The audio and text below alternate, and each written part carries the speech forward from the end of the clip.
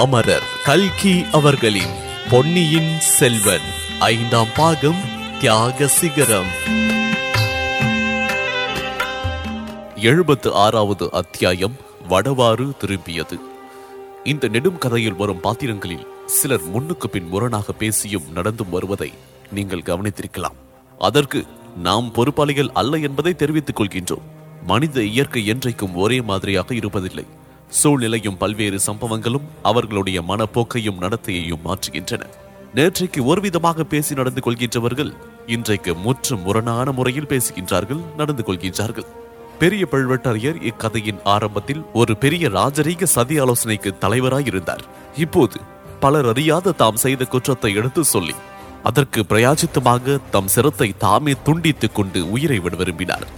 பெரிய சம்புவரையர் இளவரசர் கரிகாலரின் உயிரற்ற உடலை கண்டதும் அடைந்த திக் பிரமையில் எப்படியாவது அந்த படுகொலைக்கு பழி தம் குடும்பத்தின் மீது சாராமற் போக வேண்டும் என்று கவலையினால் தமது பழைய மாளிகையே எரிக்க முற்பட்டார்.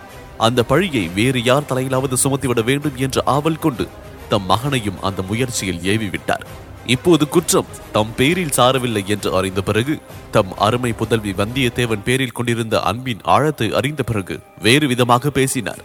இந்த கதையின் துவக்கத்தில் மூடு பல்லக்கில் மறைந்து வந்த போலி மதுராந்தகனையே உண்மை மதுராந்தகன் என்றும் அவனே பின்னால் உத்தம சோழ சக்கரவர்த்தியாக போகின்றான் என்றும் நாம் அனைவரும் நம்பும்படியாக நாம் செய்திருந்தோம். கதை போக்குக்கு அது அவசியமாக இருந்தது.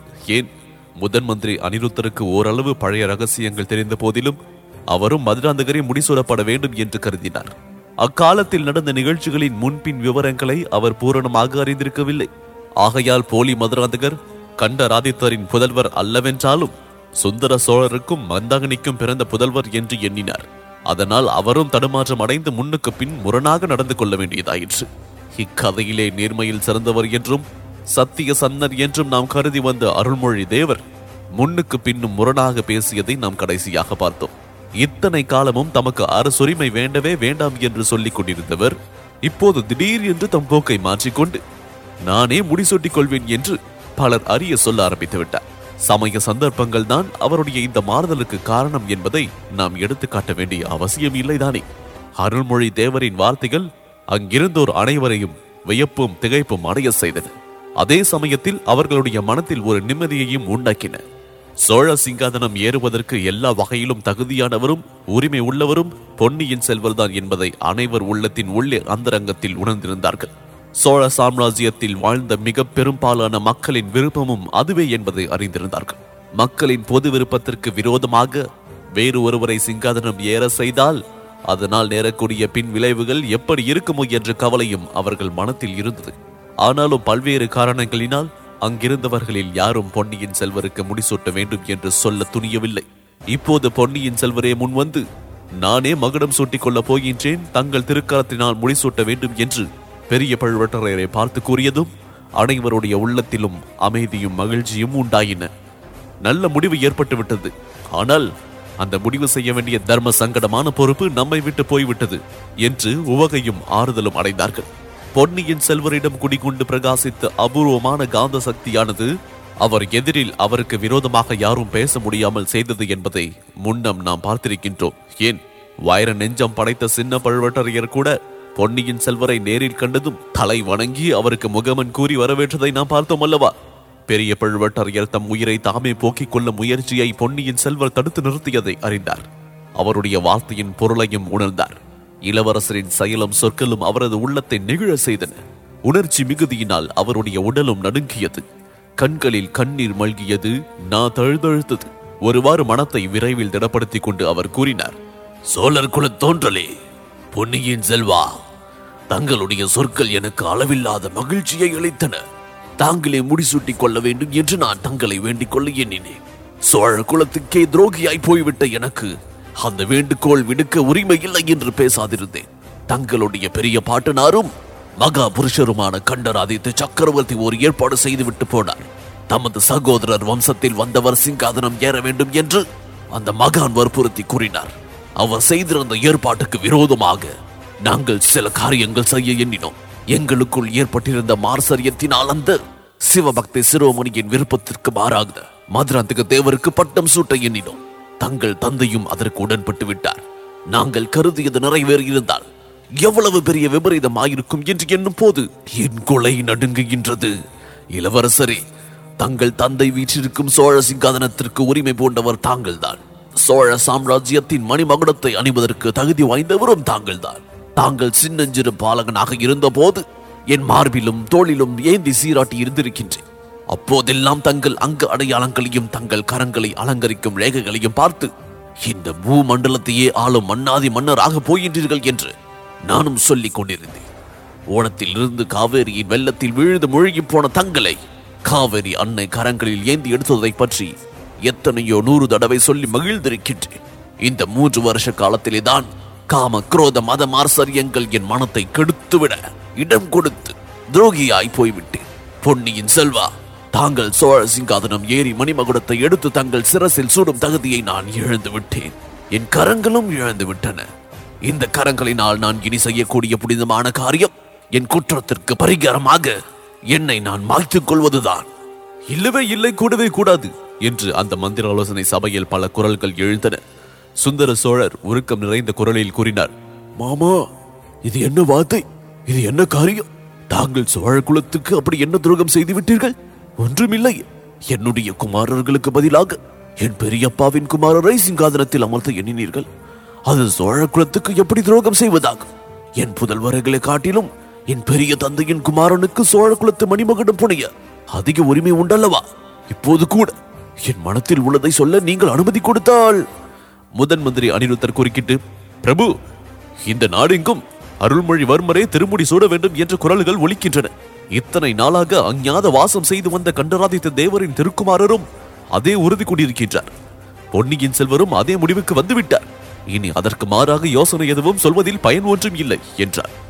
நீங்கள் யாரேனும் அவ்வாறு யோசனை செய்தாலும் நான் ஒப்புக்கொள்ள முடியாது என்றார் சேந்தன் அமுதனாகிய மதுராந்தக தேவர். என் மகன் கூறுவது சரி, இனி வேறு யோசனை செய்ய வேண்டியதில்லை என்றார் செம்பியன் மாதேவியார். அன்னையே, தங்கள் வார்த்தைக்கு எதிர் வார்த்தையை கூறக்கூடியவர் இங்கு யாரும் இல்லை. கடவுளின் விருப்பத்தின்படி நடக்கட்டும். ஆனால் பழுவூர் மாமா நம் குலத்திற்கு துரோகம் செய்து விட்டதாக கூறி தம் உயிரை மாய்த்துக் கொள்ள விரும்புவது சரியில்லைதானே?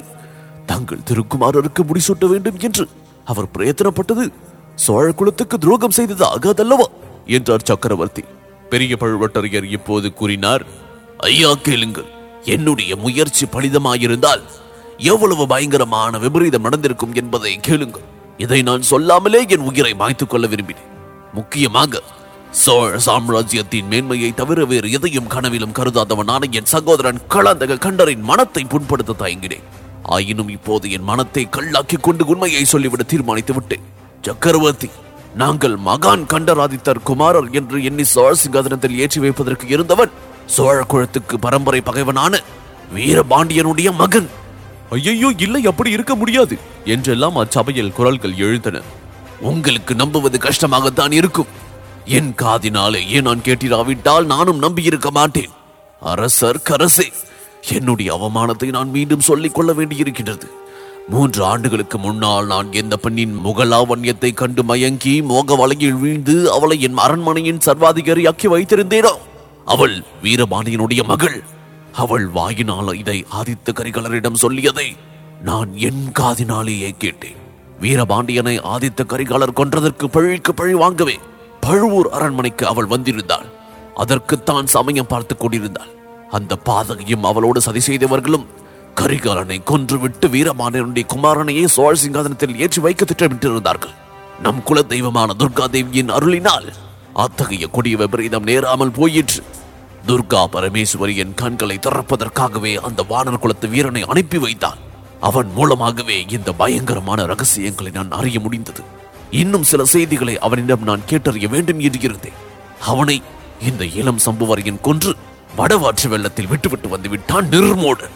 இந்த வார்த்தையை கேட்டு அங்கிருந்தோர் அனைவரும் திகைத்து போய் நிற்கையில் கந்தமாறன் மட்டும், ஐயா, எப்படியும் அந்த வந்தியத்தேவனும் சதிகார கும்பலோடு சேர்ந்து வந்தானே, அவனை நான் வேலிருந்து கொன்றதில் குற்றம் என்ன என்றார். பெரிய பழுவட்டரையர் அவனை கோபமாக திரும்பி பார்த்தார். அச்சமயம் அனிருத்தர் குறுக்கிட்டு, ஐயா, வானர் குல வீரனை கொன்றுவிட்டதாக இவன் சொல்கின்றான், அவ்வளவுதானே? இவன் வேலிருந்து கொன்றவன் வந்தியத்தேவன் என்பது என்ன நிச்சயம் என்று கேட்டார். பார்த்திபேந்திரன் சிறிது தனிவான குரலில், வடவாற்று வெள்ளம் திரும்பி மேற்கு நோக்கி பாய்ந்து சேர்த்தவனின் உடலை கொண்டு வந்தால் ஒருவேளை உண்மை வெளியாகும் என்றார். யார் கண்டது? வடவாற்று வெள்ளம் திரும்பி பாய்ந்தாலும் பாயலாம் என்றார் முதன் மந்திரி அனிருத்தர். அவருடைய வாக்கை மெய்ப்படுத்துவது போல அடுத்த கணத்தில் சொட்ட நனைந்திருந்த ஈர துணிகளிலிருந்து தண்ணீர் துளிகளை சிந்திவிட்டுக் கொண்டு வந்தியத்தேவன் அந்த மந்திராலோசனை மண்டபத்தில் பிரவேசித்தார். அவனுடைய முகத்தின் மிரண்ட தோற்றமும் அவன் உள்ளே வந்த அலங்கோலமான நிலையும் வெள்ளத்தில் மூழ்கி இறந்தவனுடைய உடலை ஏதோ ஒரு ஜால வித்தையினால் இழுத்து நடமாடுவது போன்ற பிரம்மையை பார்த்தவர்களின் உள்ளத்தில் உண்டாக்கியது. ஆஹா, வடவாற்றின் வெள்ளம் திரும்பியே விட்டது, இறந்தவனையே உயிர்ப்பித்துக் கொண்டு வந்து விட்டது என்றார் முதன் மந்திரி அனிருத்தர். அச்சமயம் வந்தியத்தேவன் அங்கே அந்த கோலத்தில் எவ்வாறு வந்து சேர்ந்தான் என்பதை நாம் அனைவருக்கும் அறிவித்தாக வேண்டும். பொன்னியின் செல்வர், குந்தவை தேவி முதலியோர் தன்னை தனியே விட்டு சென்ற பிறகு வந்தியத்தேவன் மிக்க மனசோர்வு அடைந்திருந்தார். வீர தீர செயல்கள் புரிந்து உலகத்தையே பிரமிக்க வைக்க வேண்டும் என்னும் ஆர்வம் கொண்டிருந்தவனுக்கு பலரும் தன்னை பார்த்து பரிதாபம் கொள்ளும்படியான நிலையில் இருந்தது சிறிதும் பிடிக்கவில்லை. பாதாள சிறையை காட்டிலும் இந்த அரண்மனை அந்த புறத்து சிறை கொடியதாக அவனுக்கு தோன்றியது. பொன்னியின் செல்வரின் தயவினால் அவன் பேரில் கரிகாலரை கொன்ற குற்றத்தை சுமத்தாமலும் அதற்காக தண்டனை அளிக்காமலும் ஒருவேளை விட்டு விடுவார்கள். ஆனால் அரண்மனையில் உள்ளவர்களுக்கெல்லாம் அவனை பற்றி ஒரு சந்தேகம் இருந்து கொண்டுதான் இருக்கும். அவனை களங்கம் உள்ளவனாகவே கருதுவார்கள்.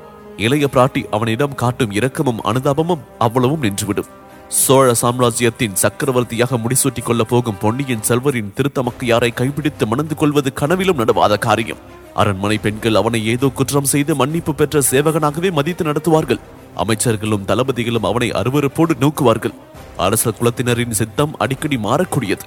இளவரசர் அருள்மொழிவர்மர் தான் அவன் மீது எத்தனை நாள் அபிமானம் காட்டி வருவார் என்பது யாருக்கு தெரியும்? ஆஹா, முதலில் அவன் உத்தேசித்திருந்தபடி சேந்தன் அமுதனும் குடிசைக்கு அருகில் குதிரை மேல் ஏறியிருந்தால் இத்தனை நேரம் கோடிக்கரையை அடைந்திருக்கலாம். ஏன் ஈழத்தீவுக்கே போய் சேர்ந்திருக்கலாம். தான் வைத்தியர் மகனால் தாக்கப்பட்ட சமயத்தில் குதிரை மேல் ஏறி சென்றவர்கள் யாராயிருக்கும்? ஒருவன் பைத்தியக்காரன் என்று பெயர் வாங்கிய கருத்திருமன். உண்மையில் அவன் பைத்தியக்காரன் இல்லை, சூழ்ச்சி திறமை மிக்கவன். அவனோடு சென்றவன் யார்? பழைய மதுராந்தக தேவரை காணோம் என்கின்றார்களே, அவராக இருக்கலாம் அல்லவா? ஆம் ஆம், அப்படித்தான் இருக்க வேண்டும். அவர்கள் இருவரும் சேர்ந்து தப்பி செல்வதில் ஏதோ பொருள் இருக்கின்றது. அந்த மதுராந்தகர் உண்மையில் யார் என்பது இங்குள்ளவர்களுக்கு தெரிந்தால் எத்தனை வியப்படைவார்கள். அவர்கள் இருவரும் பத்திரமாக 7 நாடு சேர்ந்து விட்டால் அதன் விளைவு என்ன ஆகும்? ஏன், பாண்டிய நாட்டு மணிமகுடத்திற்கும் ரத்தின ஹாரத்திற்கும் உரியவன் அவற்றை அடைந்து விடுவான். மகிந்தன் உதவியோடு மறுபடியும் நாட்டை அடைய போர் துவங்குவான். அப்படி நடுவாமல் மட்டும் தடுக்க முடியுமானால் தடுக்கக்கூடிய ஆற்றல் உடையவன் தான் ஒருவன் தான். இங்கே இந்த அரண்மனை அந்தப்புற அறையில் ஒளிந்து உயிர் வாழ்வதில் என்ன பயன்? இவ்வாறெல்லாம் எண்ணமிட்டு கொண்டு வந்தியத்தேவன் அந்த அறையில் அங்கும் இங்கும் வட்டமிட்டு உலாவிக் கொண்டிருந்தான். அடிக்கடி அந்த அறையின் ஒரு பக்கத்து சுவரில் இருந்த பலகணியின் ஓரமாக வந்து நின்று அவளோடு வெளியே பார்த்தான். அரண்மனையின் ஒரு கோடியில் இருந்த மேல் மாடத்து அறையில் அவன் இருந்து வந்தான். அதை ஒட்டி வடவாறு சென்று கொண்டிருந்தது. அங்கே அரண்மனையின் வெளிச்சுவரே தஞ்சைபுரி கோட்டையின் வெளிச்சுவராகவும் அமைந்திருந்தது. அந்த பலகணியின் வழியாக கீழே குதித்தால் வடவாறு வெள்ளத்தில் குதித்து விடலாம், அல்லது செங்குத்தான சுவரின் வழியே சிறிது பிரயாணத்தோடு இறங்கியும் வடவாற்று வெள்ளத்தை அடையலாம். அந்த மேன்மாடத்திற்கு கீழே அரண்மனை பெண்டிர் நதியில் இறங்கி குளிப்பதற்காக வாசலும் படித்துறையும் இருந்ததாக தோன்றியது. மேன்மாடத்திலிருந்து கீழே சென்று அந்த வாசலை அடைவதற்கு வழி எப்படி என்று தெரியவில்லை. அந்த புற தாதிமார்களுக்கும் அரசலங்குமாரிகளுக்கும் அது தெரிந்திருக்கும். அவன் தப்பி செல்வதாயிருந்தால் அவர்கள் அறியாமல் அல்லவா செல்ல வேண்டும். பலகனி ஓரத்தில் நின்று அவன் இவ்வாறு சிந்தித்துக் கொண்டிருந்த போது சற்று தூரத்தில் தோன்றிய ஒரு காட்சி அவனை திடுக்கிட செய்தது. அவன் இருந்த அரண்மனைக்கு அடுத்த அரண்மனை தோட்டத்தில் ஒரு பெண் தலைவிரி கோலமாக பித்து பிடித்தவள் போல ஓடிக்கொண்டிருந்தாள். ஆஹா, அது பெரிய பழுவேட்டரையரின் அரண்மனை தோட்டம் போல் அல்லவா இருக்கின்றது? ஆம், அந்த தோட்டம்தான். அதில் பித்து பிடித்தவள் போல் ஓடுகின்ற பெண் யார்? ஈஸ்வரா, மணிமேகலை போல் அல்லவா இருக்கின்றது. அவளுக்கு என்ன நேர்ந்து விட்டது? எதற்காக அப்படி ஓடுகின்றார்? கரிகாலர் மரணம் அடைந்த அன்றிரவு கடம்பூர் மாளிகையில் அவள் அவனுக்கு செய்த உதவிகள் எல்லாம் நினைவுக்கு வந்து அவனுடைய நெஞ்சு விம்மும்படி செய்தன. அவளுக்கு பின்னால் அவளை தொடர்ந்து பிடிப்பதற்காக ஓடுகின்றவர்களைப் போல் இன்னும் 2 முதிய ஸ்திரீகள் ஓடினார்கள். ஆனால் அவர்கள் வர வர பின்தங்கி வந்தார்கள். மணிமேகலையை அவர்கள் பிடிப்பது இயலாத காரியம். அதோ அவள் வெளிமதில் சுவரண்டை வந்து விட்டாள். சுவர் ஓரமாக வளர்ந்திருந்த ஒரு மரத்தை பிடித்துக் கொண்டு மதில் சுவரில் ஏறிவிட்டாள். ஐயோ, என்ன காரியம் செய்கின்றார்! அவள் கையிலே ஒரு சிறிய கத்தி மின்னுகின்றதே. இதனால் என்ன செய்ய போகின்றார்? கடவுளே, மதில் சுவரிலிருந்து தலை குப்புற நதியின் வெள்ளத்தில் விழுந்து விட்டாளே. முன்னொரு சமயம் வீரநாராயண ஏரியில் மணிமேகலையும் நந்தினியும் தண்ணீரில் மூழ்கும் தருவாயில் இருந்ததும் அவன் மணிமேகலையை எடுக்க முதலில் உத்தேசித்த பிறகு நந்தினியை தூக்கி கரையேற்றியதும் அதனால் மணிமேகலை அடைந்த ஏமாற்றமும் அந்த ஒரு கண நேரத்தில் வந்தியத்தேவனுடைய மனத்தில் குமரி பாய்ந்து வந்தன. அதற்கு மேலே அவனால் சும்மா நிற்க முடியவில்லை. அரண்மனை மேல் மாடத்திலிருந்து பலகணியின் வழியாக வெளிவந்து ஆற்று வெள்ளத்தில் குதித்தான். சில கண நேரம் மூச்சு திணறி பின்னர் சமாளித்துக் கொண்டு நாலபுரமும் பார்த்தான். ஆம், அவன் குதித்த இடத்திற்கு அருகில் படித்துறை மண்டபமும் அதற்கு உள்ளிருந்து வரும் வாசலும் காணப்பட்டன. அதற்கு எதிர் திசையிலேதான் சற்று தூரத்தில் மணிமேகலை மதில் மேலிருந்து கீழே குதித்தான். நல்ல வேளையாக ஆற்று வெள்ளம் அவனை நோக்கி வந்து கொண்டிருந்தது. மணிமேகலையும் வெள்ளத்தில் மிதந்து வந்தான். அவனை நோக்கித்தான் வர வேண்டும். தட்டு தடுமாறி நதியின் கரையோரத்தை வந்தியத்தேவன் அடைந்தான். ஆற்று வெள்ளத்தை எதிர்கொண்டு விரைந்து நடந்து சென்றான். ஆஹா, அதோ மணிமேகலை மிதந்து வருகின்றான். அவள் உடம்பில் உயிர் இருக்கின்றதா அல்லது உயிரற்ற உடம்பா? ஐயோ, மறுபடியும் தன்னிடம் அன்பு கொண்ட ஒருவரின் உயிரற்ற உடம்பை சுமந்து செல்லும் துர்பாக்கியம் தனக்கு ஏற்பட்டு விடுமோ? அடடா, அந்த பெண் தன்னிடம் எவ்வளவு அன்பு வைத்திருந்தாள்! வீரநாராயணபுரத்து ஏரிக்கரை மண்டபத்தில் அவள் யாழ் வாசித்துக் கொண்டு பாடிய பாட்டின் தோணி வெள்ளத்தில் அவள் உடல் மிதப்பது போல காற்றிலே மிதந்து வந்தது. வந்தியத்தேவனுக்கு அது அளவில்லாத வேதனையை அளித்தது. அந்த வேதனையை எப்படியோ சகித்துக் கொண்டு வெள்ளத்திலே பாய்ந்து சென்று மணிமேகலையை இரு கரங்களினாலும் தூக்கி எடுத்துக் கொண்டான். தெய்வங்களே, இந்த பெண்ணின் உயிரை காப்பாற்றிக் கொடுங்கள். சோழ நாட்டில் உள்ள ஒவ்வொரு ஆலயத்திற்கும் சென்று ஒவ்வொரு சன்னதியிலும் தரையில் விழுந்து கும்பிடுகின்றேன். சிவன் கோவில், விஷ்ணு கோயில், அம்மன் கோயில், ஐயனார் கோவில் எல்லாவற்றிற்கும் சென்று ஒவ்வொரு தெய்வத்திற்கும் நன்றி செலுத்துகின்றேன். சூதுவாது ஆற்ற இந்த சாது பெண்ணின் உயிரை மற்றும் காப்பாற்றிக் கொடுங்கள். இவ்வாறு மனத்திற்குள் பல்வேறு தெய்வங்களையும் பிரார்த்தித்த வண்ணமாக வந்தியத்தேவன் மணிமேகலையை படித்துறையில் கொண்டு வந்து சேர்த்தான். ஏற்கனவே ஈட்டி காயத்தினால் மரணத்தின் வாசலுக்கு சென்று திரும்பி வந்தவன் நதி வெள்ளத்தில் திடீரென்று குதித்த அதிர்ச்சியினால் மேலும் பலவீனம் முற்றிருந்தான். நீரில் மூழ்கியதினால் கடந்திருந்த மணிமேகலையை தூக்கி கொண்டு நதியில் நடந்தபோது அவனுக்கு மூச்சு வாங்கியது. அவளை மேலும் தூக்கி கொண்டு நடப்பது இயலாத காரியமாக தோன்றியது. எனவே படித்துறையின் மேல்படி அகலமாக இருந்ததை பார்த்து அதன் பேரில் மணிமேகலையை படுக்க வைத்தான். பின்னர் என்ன செய்வது என்று ஒரு கணம் யோசித்தான். மணிமேகலையின் உடம்பில் இன்னும் உயிர்க்கணல் இருந்தது. ஆனால் அவள் மூர்ச்சை தெளிவித்து உயிர்ப்பிக்கும் காரியம் தன்னால் ஆகக்கூடியதில்லை. உடனே யாராவது ஒரு பெண்ணின் உதவி தேவை. அரண்மனைக்குள் சென்று அங்கிருந்து யாரையாவது அழைத்து வர வேண்டும்.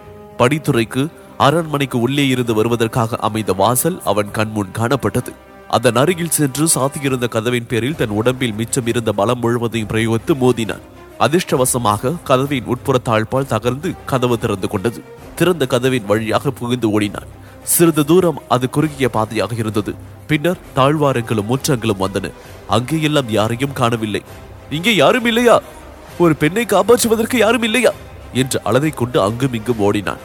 கடைசியாக ஒரு பெரிய மண்டபத்தின் வாசலில் சேவகர்கள் இருவரும் அவனை வழிமடக்கி நிறுத்த முயன்றார்கள். அவர்களை மீறி தள்ளிக்கொண்டு உள்ளே புகுந்தான். அங்கே சக்கரவர்த்தி உன்னதமான சிங்காதனத்தில் அமர்ந்திருப்பதையும் ஆடவர்கள் பெண்டிர்கள் பலர் சூழ்ந்து நிற்பதையும் கண்டு திகைத்து போனான். முதலில் அவன் கண்களில் ஏற்பட்ட பெண்மணி பூங்குழலி என்று தெரிந்து கொண்டதும் அவனுக்கு சிறிது தைரியம் உண்டாயிற்று. சமுத்திரகுமாரி, மணிமேகலை ஆற்றில் விழுந்து விட்டால் உடனே வந்து காப்பாற்று என்று அலறினான். இதன் தொடர்ச்சியை அத்தியாயம் 77 நெடுமரம் சாய்ந்தது இதில் தொடர்ந்து கேட்கலாம். இதுவரை பொன்னியின் செல்வன் பாட்காஸ்ட் கேட்டீங்க.